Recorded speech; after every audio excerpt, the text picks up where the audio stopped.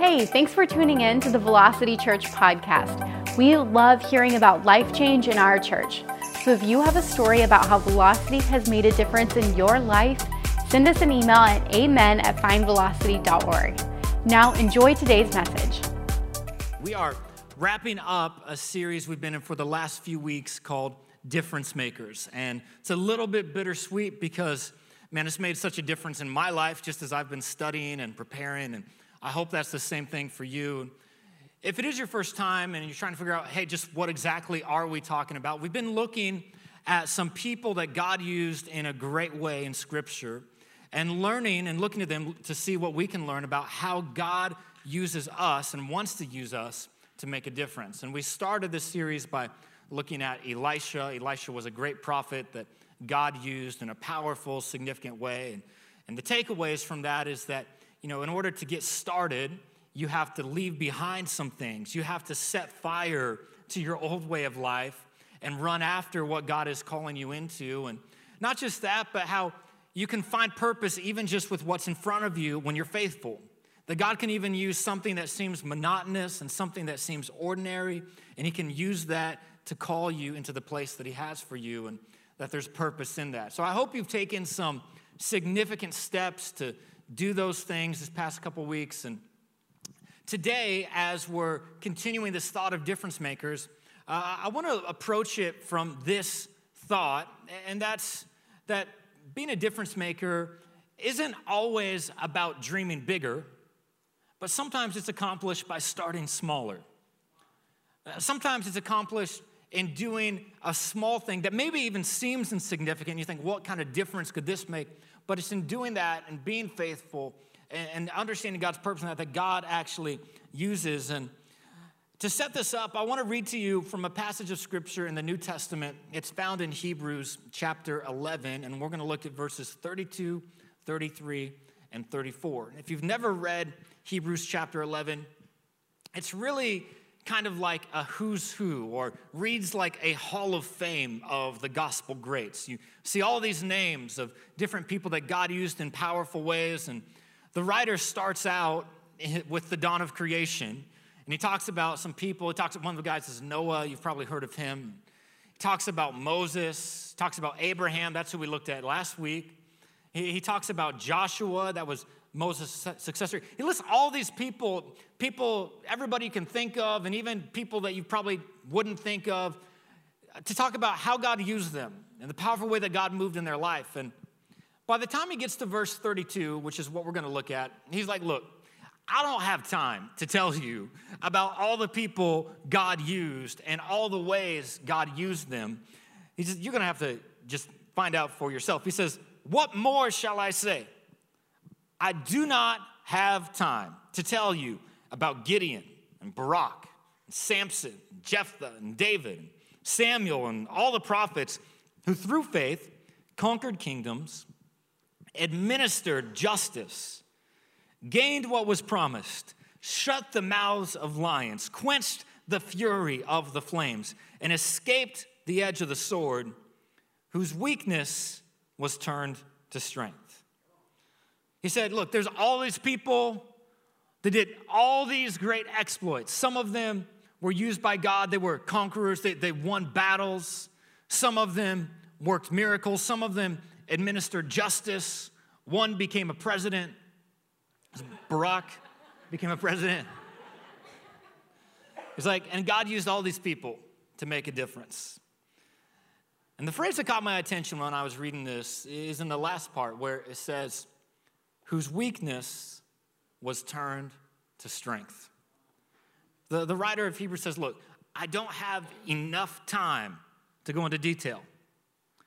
And just as he says that, he also tells us that some of these people who God used, they didn't have enough either. They also lacked. And so I want to speak to you from this subject if you're taking notes today. And I would encourage you to take notes. It's always a good thing to do. And in fact, I watched this little video documentary earlier this week. It's about ants. And I don't know, it caught my attention, but it told me ants, I don't know if you know this, ants have two stomachs. They have a stomach for themselves, and then they have a social stomach. And so if you ever like look at ants and it looks like they're kissing, they're really not kissing. They're going like, bleh, here's a cupcake. And I'm just saying, like, when you come to church, you need to have two stomachs. You need to get fed yourself, and you need to take some notes and jot something down so you can share it with someone else. And Scripture says, look to the ant, you sluggard. So it's biblical. And so anyways, I'm just saying, God loves you more if you take notes. That's all. Maybe. But I'm calling this message, if you're taking notes today, not enough. Not enough. And I want to pray. If it's your first time here, it's my custom to pray. I pray because I know when I get up here, I need God's help. I don't want to get up in my own strength, my own energy, my own effort. I don't want to just give you my opinion. I need God's help. And I believe if you came here, it's probably because you need God's help too. You need God's help in your life for some strength, some encouragement, some wisdom. And so I always like to pray and recognize that God is present in this place. We're not just going through the motions. This isn't just some kind of tradition, but we really expect God to speak to us. So if you would, bow your head. I'm going to lead us in a prayer. God, we thank you so much for your word. Thank you, God, that you are present and you are here to speak to us. God, every time we open up your word, you speak, and I'm asking that you'll do it again, Father. There are people here who need encouragement. There are people here who need strength. There are people here who need wisdom. There are people here who need comfort. And God, only you can take one message and personalize it and individualize it to each and every person here. So God, that's what I'm asking you to do. Take this word, breathe on it, speak to people today. You know what they need. God, I believe you will. And everybody who agrees with that can say, amen. Hey, how many of you have a chore that you really just do not like to do? Anybody have a chore you don't like to do? How many for you, it's laundry? Anybody not like doing the laundry? How about cleaning the kitchen?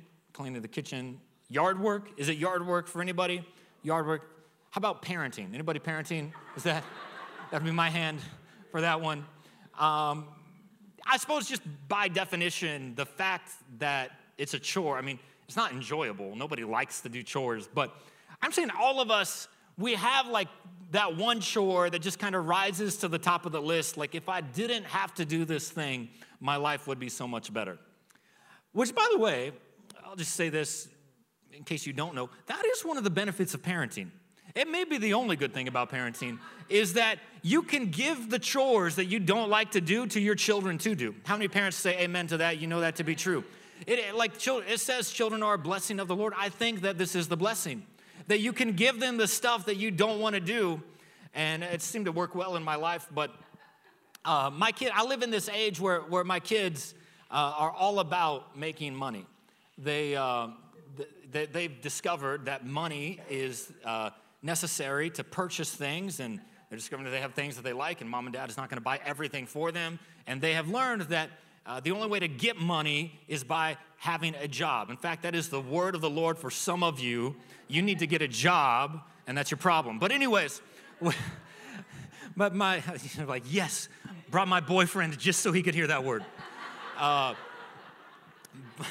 But the point is, my kids, they're trying to earn money, and so I've discovered, like, I can get them to do some chores. Now, understand, like, at my house, like, really all I want them to do are the chores that are necessary and a prerequisite just to be a member of my family, like clean your room, pick up your trash, clear your place at the table, quit hitting your brother, just simple things like that. If you would do that, my life would be so much easier. But I've been trying to give them some chores to help them out, and I found something that has really worked well for me, and the thing is cleaning the minivan.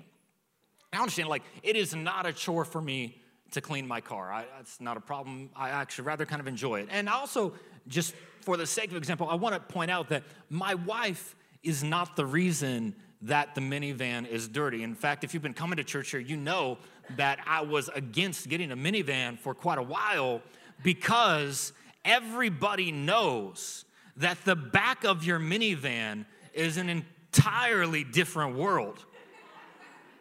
You know what I'm talking about? Like, I'm just telling you, there are substances that exist in the back of your minivan that have not been cataloged by medical science yet. There are food particles that if you were to carbon date them, they would be older than fossils.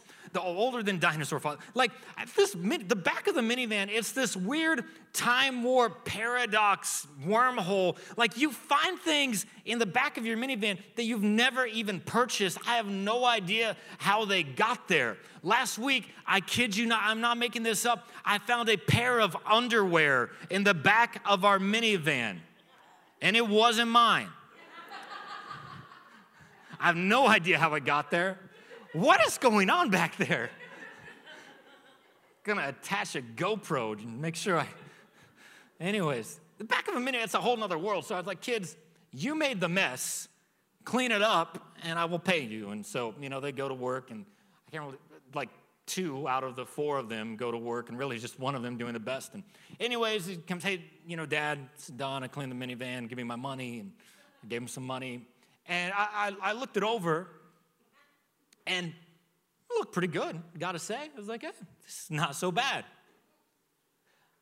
Until I got a little closer inspection.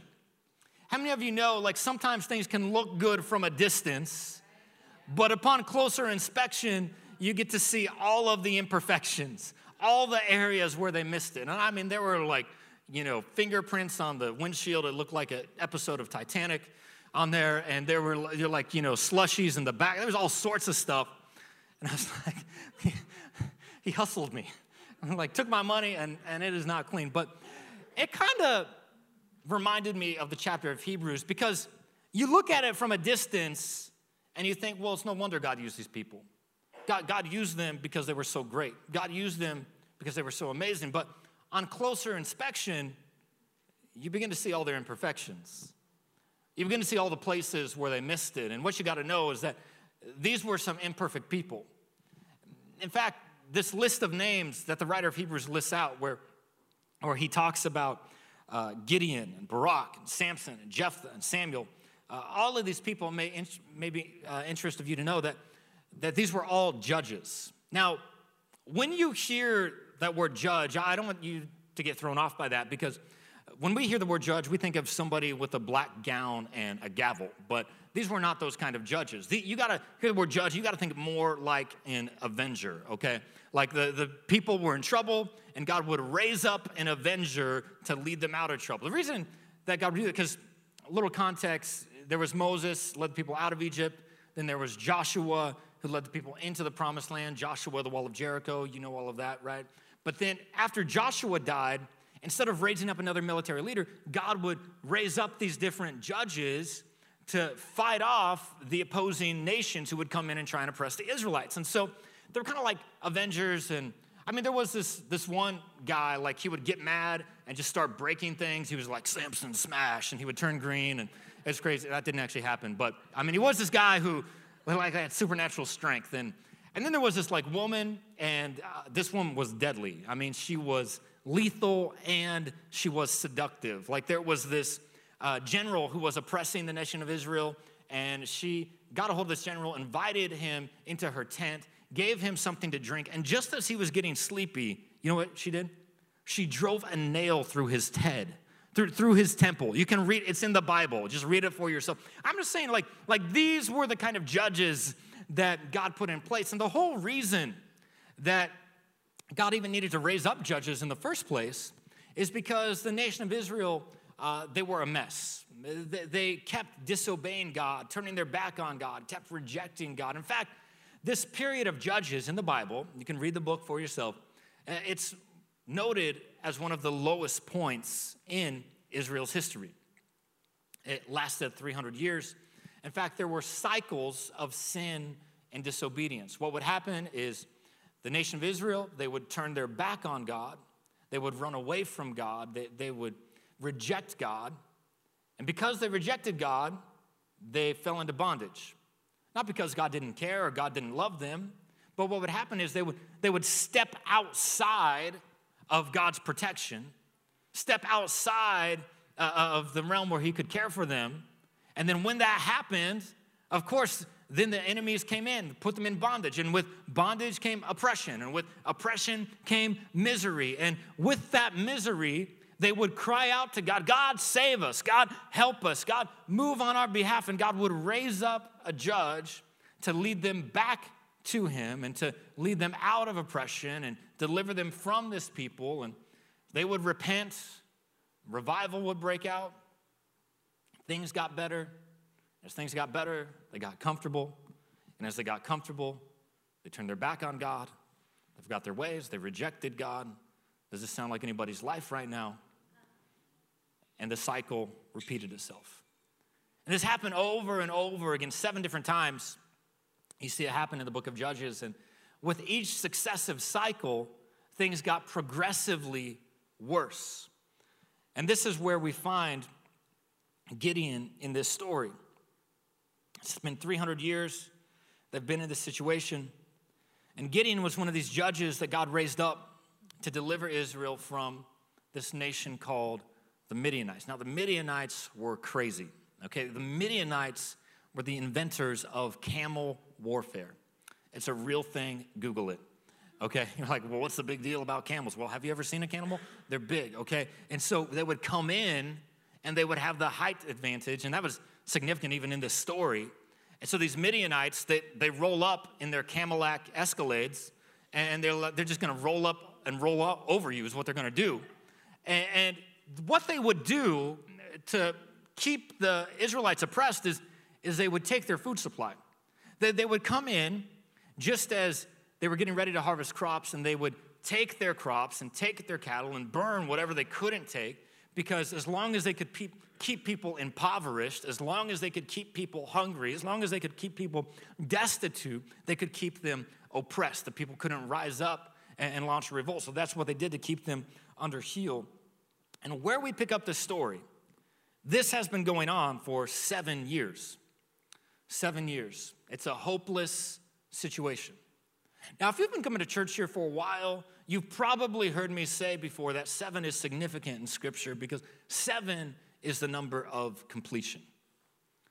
So maybe you could take that to mean that this is a completely hopeless situation. And I don't know what it is that brought you to church today, and I don't know what it is that you're facing, but maybe that's the word that you would use to describe your situation.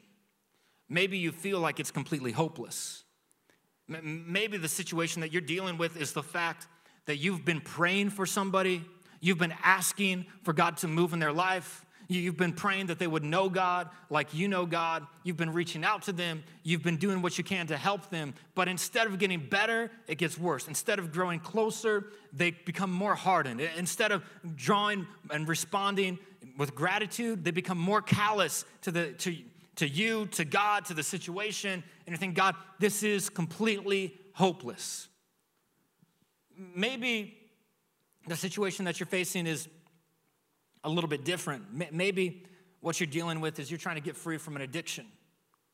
And you've taken steps to get out of it. You move forward as you know how, but it's like each time you take a step forward, you know it's only a matter of time until you fall back into it. And just like the Midianites would come and wipe out any progress that the Israelites, you feel like you try and take a step forward and then you fall right back into it. You get wiped out from ever moving forward. And think, God, what's the point? I've been trying to get free. I've been trying to get out of this. But every time I move forward, it's of no use. Maybe the situation that you feel is hopeless, if you've been doing your best at the job that you're at, you have been faithful. You've been serving God as doing it as unto the Lord. You've been trying to help the people who are around you. You've been trying to be a mentor, being an encouragement. You're putting in your time. You're showing up on time. You're living with integrity. You're not cutting corners. You're doing everything you know to do, and yet you still get passed over for promotion. You still get skipped over for more responsibility. And you're thinking, God, what's the point? I'm trying to live for you. I'm trying to set a good example. I'm trying to make a difference where I'm at, but it doesn't seem like it's working, God. It's hopeless, completely hopeless. So I don't know what your situation is, but it was in this completely hopeless situation that God showed up, speaks to Gideon, and calls him to lead his people to make a difference. And I'm not suggesting that God is going to appear to you today. But I do believe with all of my heart that God is using this message to show up in your life, to grab hold of your attention, to say, hey, I haven't forgotten about you, and I want to speak some things about the ways I've called you to make a difference and the ways I've called you to lead. And I want you to listen up because I got some things that I want to say to you. And he does that for Gideon. And you're going to discover something in Gideon's story that's going to help you today, because Gideon is this guy who the writer of Hebrews said his weakness was turned into strength. Now, how do I know that? Because Gideon said that about himself. God shows up on the scene, speaks to him, says, I want to use you. And Gideon's like, hey, do you know who you're talking to? I am the weakest member in my family. I'm the youngest, I'm the smallest, I'm the lowest, I'm the least. But God sees you in a different light than the way you see yourself. You're so acquainted with your insecurities and your failures, and you use them as an excuse as to why God can't use you to make a difference, but God sees you in a completely different light. He sees your potential. He sees what's possible. He sees what could be. And so I want to pick up in Judges 6, because where we're jumping in, God has appeared to Gideon. He says to him out of the blue, greetings, mighty warrior. The Lord is with you. And where we're going to read is Gideon's response to that statement. He says, but sir, if the Lord is with us, why has all this happened to us? Where are all his wonders that our fathers told us about when they said, did not the Lord bring us up out of Egypt? But now the Lord has abandoned us and put us into the hand of Midian. And I don't know if you've ever felt that way, but I know I have. You're doing the best you know how. You know, it says that God is with you in the Bible. Emmanuel, God is with us. But you look at your life, God, where are you at? It's like, God, here's the thing, like, I know that you can work miracles because, like I believe it's possible. I believe you're capable. I've heard, and I know you've done it for other people. But I'm looking at my life right now, God, and I got to be honest with you, I don't see it. Like, if you're with me, I'd like for you to let me know and show up in some way that I can point to, because I am looking at my situation. God, I got to tell you, it looks to me like you don't care. It looks to me like you've abandoned me. It looks to me like you've forgotten about me. And no wonder Gideon responded the way he did, because if his situation was indicative of God's presence, man, if I was Gideon, I would have responded the same way too. This is what it looks like for God to be with me? No thanks, God. I think you've forgotten about me. But the funny thing about complaining to God, I don't know if you know this, God doesn't hear it as a complaint. He takes it as an enrollment offer. Did you know that? Like often the things that you're burdened with are the very problems that God has called you to solve. Like, this isn't the main point of my sermon or anything, but it may just be worth telling you that your misery is often your ministry. That you're really frustrated about why something's not going right in your life. Like, God, I need a mentor in my life. God, I need a leader in my life. I wish I had somebody who could show me like the right things to do, who could show me the next step to take. And God, I don't have anybody in my life to show me that. And God's saying, you know what? Because you feel that way, I've actually called you to do that for somebody else.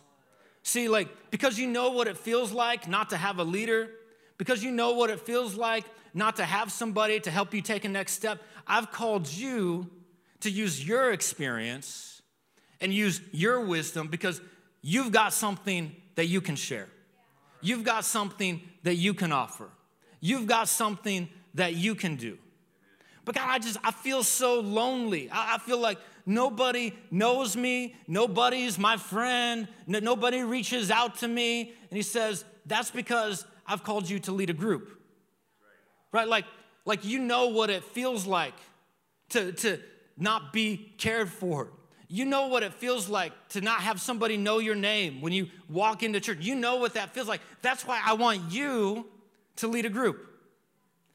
But God, you don't understand, like we've been trying to have kids and we've been trying for years and nothing is happening and everybody else is having babies and we're not having babies.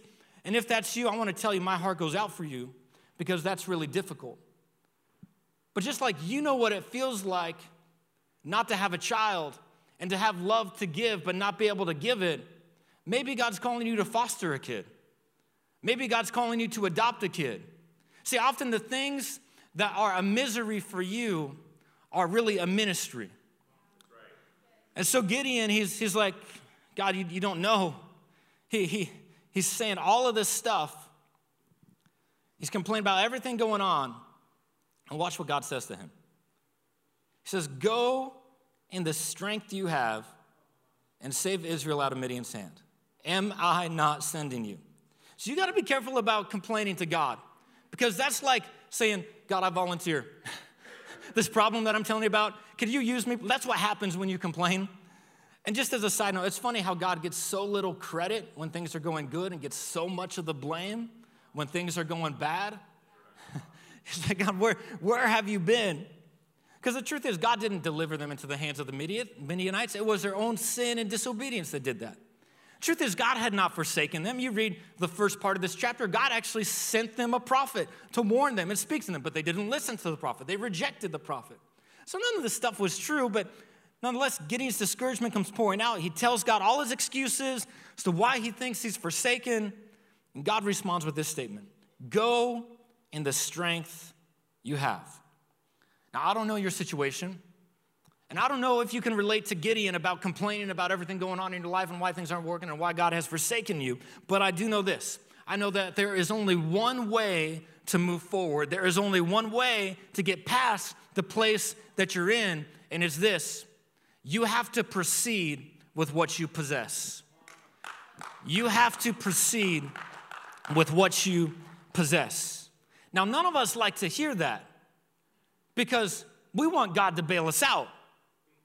What we want to do is rub our Bible, come to church, throw up a prayer, get some of that good God luck in our life. But can I tell you, it doesn't work that way. We want God to bail us out, to rescue us, to fight our battles for us. And here's the thing, God will rescue you, and God will fight for you. Except he expects you to do something first. He expects you to start. And see, this statement, it must have really shocked Gideon, because God shows up to him, calls him a mighty warrior. Gideon doesn't believe it. He says, go in the strength you have. Am I not sending? And Gideon, he's like, what strength are you talking about? My clan is the weakest, and I am the least. In other words, I am the smallest and the youngest.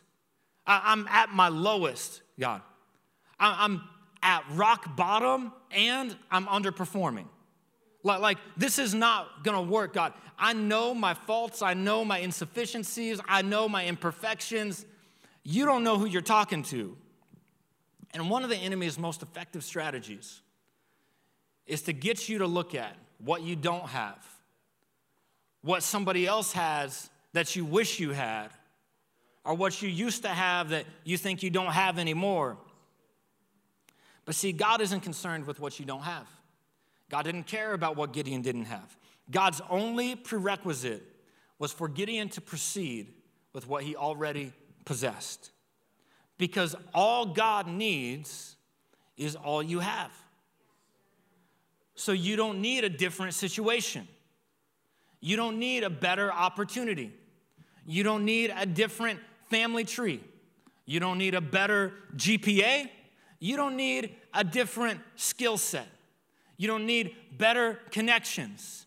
You don't need more intelligence. Can I tell you, all God needs is all you have. You just need to proceed with what you possess. Now, I'm not saying that where you start is where you have to finish. I'm just saying that you have to start. You have to start. That's why the lowest point in your life can be the greatest starting point. Because even if you're at rock bottom right now, at least you're on solid ground. At least you can move forward with where you're at. So that's what Gideon does. Against all odds, he trusts God at his word and gets started. And he does something interesting. He makes a sacrifice. He builds an altar. And if you read through, it's all in Judges chapter 6. It's eerily similar to how Elisha starts. He makes a sacrifice to God. He builds an altar called peace, even though he was very much afraid. Then he tears down his father's old altar and burns up his father's old idol, the idol of Baal. What's he doing? He's making a clean break from his old way of life. He's saying, I'm not going back to this old way. I'm trusting God in this new thing. And this is the part where you would expect God to show up. This is the part where you think, okay, God's going to intervene. He's made a clean break. He's saying, I trust God, except things didn't get better, they got worse. This is the point where after he destroys this idol, burns up this altar, makes a sacrifice to God. The Bible tells us that the Midianites joined forces with two other armies, the Amalekites and the Kedemites. Let's look at it. It says, now all the Midianites, Amalekites, and other eastern peoples joined forces and crossed over the Jordan and camped in the valley of Jezreel. So from all appearances, things have gone from bad to worse. From every perspective, it looks like, before, all Gideon was worried about was the possibility of an attack. Now it's not a matter of if, it's just a matter of when. And I want to point that out to you because, following God is not a promise that everything is going to go well with you. Following God isn't a guarantee that everything's going to be good. It's all good. It's not always all good when you're following God. If anything, I can promise you that following Jesus is going to be met with a lot of resistance because just like the Israelites had an enemy, you have an enemy that wants to thwart God's plan for your life. And so when Gideon obeyed, now it's like this desperate situation just went 10 steps lower. From every vantage point, it looks like they are outnumbered, they are outmanned, they are out-resourced. It's just a matter of when they're going to be wiped out. But what looked like imminent danger was really just an opportunity for God to demonstrate his power. So you got to see things from the perspective of heaven.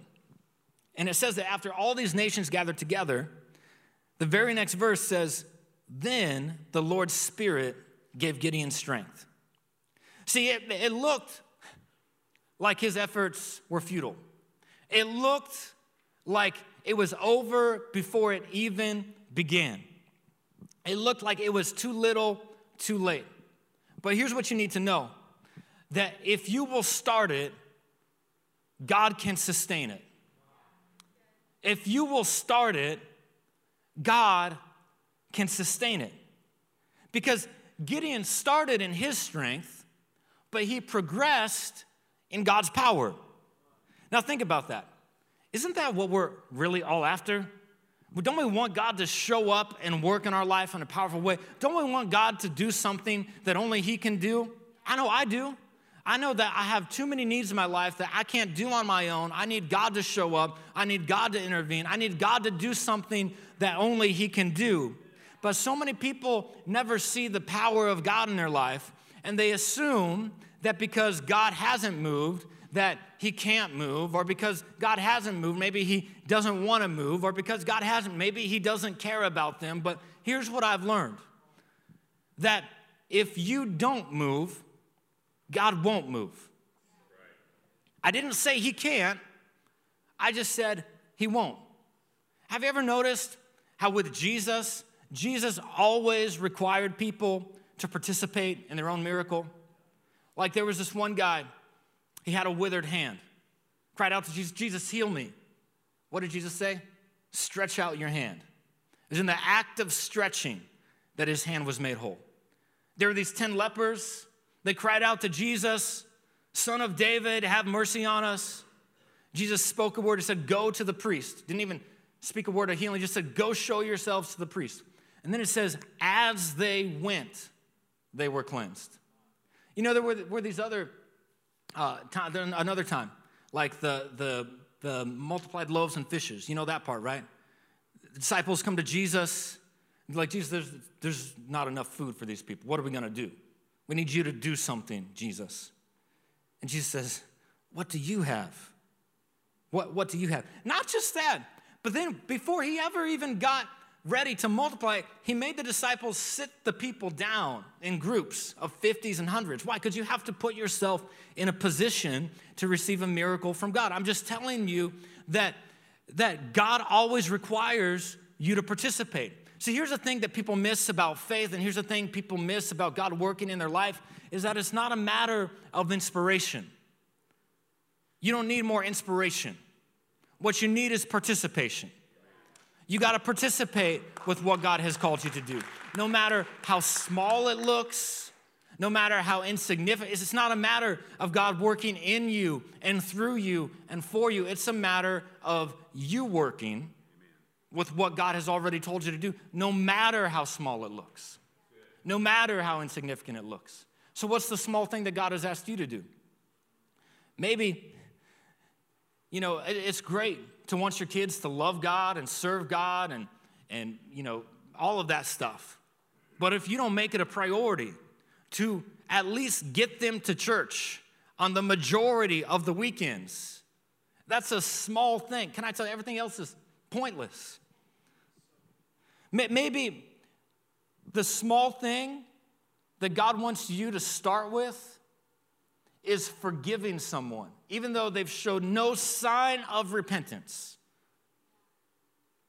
Maybe the small thing that God has called you to start with is making the decision to be generous with God, even though it looks like He hasn't been generous with you. I don't know what your small thing is, but the truth is, God can't sustain what you won't start. It's great to want God to move in your life, but if you never start, God can't sustain it. But when you start, that's when God gets involved. And that's what happened. God's Spirit came on Gideon, empowered him, and it says, so Gideon blew the ram's horn to summon Abiezer's family to follow him. He also sent messengers throughout Manasseh to summon the people to follow him. The tribes of Asher, Zebulun, Naphtali, they were also summoned to follow him, and they went to meet the enemy in battle. When he got started, more strength followed. And not just God's strength, but people started to follow him. Gideon went from being the weakest member in the weakest clan to leading the army of a nation. And this is where Gideon's story gets interesting. Because he gathers all these people. He manages to get 32,000 men to join him in the fight. Now, that's pretty impressive for somebody who saw himself as insignificant. But you have to recognize that he was facing an army of 200,000. So the odds are not in his favor. And as they begin to march into battle, God stops Gideon and says, Gideon, hold on. There's something wrong with the numbers here. Gideon's like, I'm so glad you said something, God, because I was looking at the ratios and these numbers do not add up at all. And God's like, yeah, you're right. You have way too many people. He's like, what? What are you talking about? Yeah, you have way too many people because you're going to march into battle and I'm going to help you, but you're going to think that it's because you're such a great military strategist. You're going to think that you guys are just really great fighters. I say, I'm going to help you win, but with the numbers right now, you're going to think that you were able to do something. So he says, I need you to get rid of some men. Make an announcement. Anybody who's scared, tell them that they don't have to stay. Tell them to go home. So that's what Gideon does. He gathers all the guys and says, hey, if you're scared, I know some of you didn't want to be here. Go ahead, you can take off. And 22,000 men leave. He goes from 32,000 to 10,000. So he starts marching the battle again. And God says, Gideon, that's not enough. And Gideon's like, finally, I knew that not that many people should have left. I thought maybe half, maybe just a few hundred. It's God's like, no, 10,000 is still too many.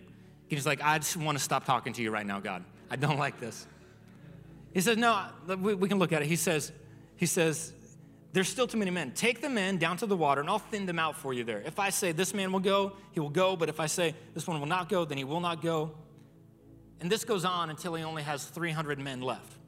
And this isn't like Gerard Butler and the Spartans, okay? This is like the socially awkward people. I know this because you know how God separated them? He chose the guys that drank the water, who lapped it up like a dog. Who does that, right? These are the weirdos. then God's like, these are the ones that I want you to go into battle with. So he starts going. And what you got to recognize is the odds weren't great to begin with. When it started, the odds were 6-1. By the time God is finished, it's 600-1. And if you think that doesn't sound like a fair fight, I want to tell you you're right. Because what you need to know is that what you see as a deficiency, God calls an opportunity. What you see as a deficiency, God calls an opportunity. I won't take time to read the end to you. You're going to have to do that for yourself. But God called Gideon to deliver his people. That's exactly what Gideon did. God used him to rescue Israel, turn the nation back to God. He brought about a great victory. They had unprecedented peace for the first time in 7 years, and for the rest of Gideon's life, there was peace in the land. But you would have never expected it the way things looked, because it looked like he was outnumbered. It looked like he was outmanned. It looked like he was out-resourced. It looked like he did not have enough from every angle. And so many times we think we can't fulfill the dream that God has put in our heart. We think we can't make a difference because we feel like, God, I don't have enough. I don't have enough intelligence. I don't have enough experience. I don't have enough skill. I don't have enough connections. I don't have enough energy. I don't have enough money. I don't have enough, God, for the thing that you're calling me to do. But what you see as a deficiency, God calls an opportunity. I don't know what you think is not enough for whatever dream God has placed in your heart, but I want you to think of that right now. I want you to get that in your head. Whatever's keeping you from stepping out, whatever's keeping you from making a difference. Because I want to tell you, you're right. It's not enough. Because with God, it's always more than enough. It's always more than enough. God has shown this to be true all throughout the pages of Scripture. Abraham didn't have enough instruction. But when he took that first step, God brought him right to the place where he was supposed to be. David didn't have enough respect from his brothers.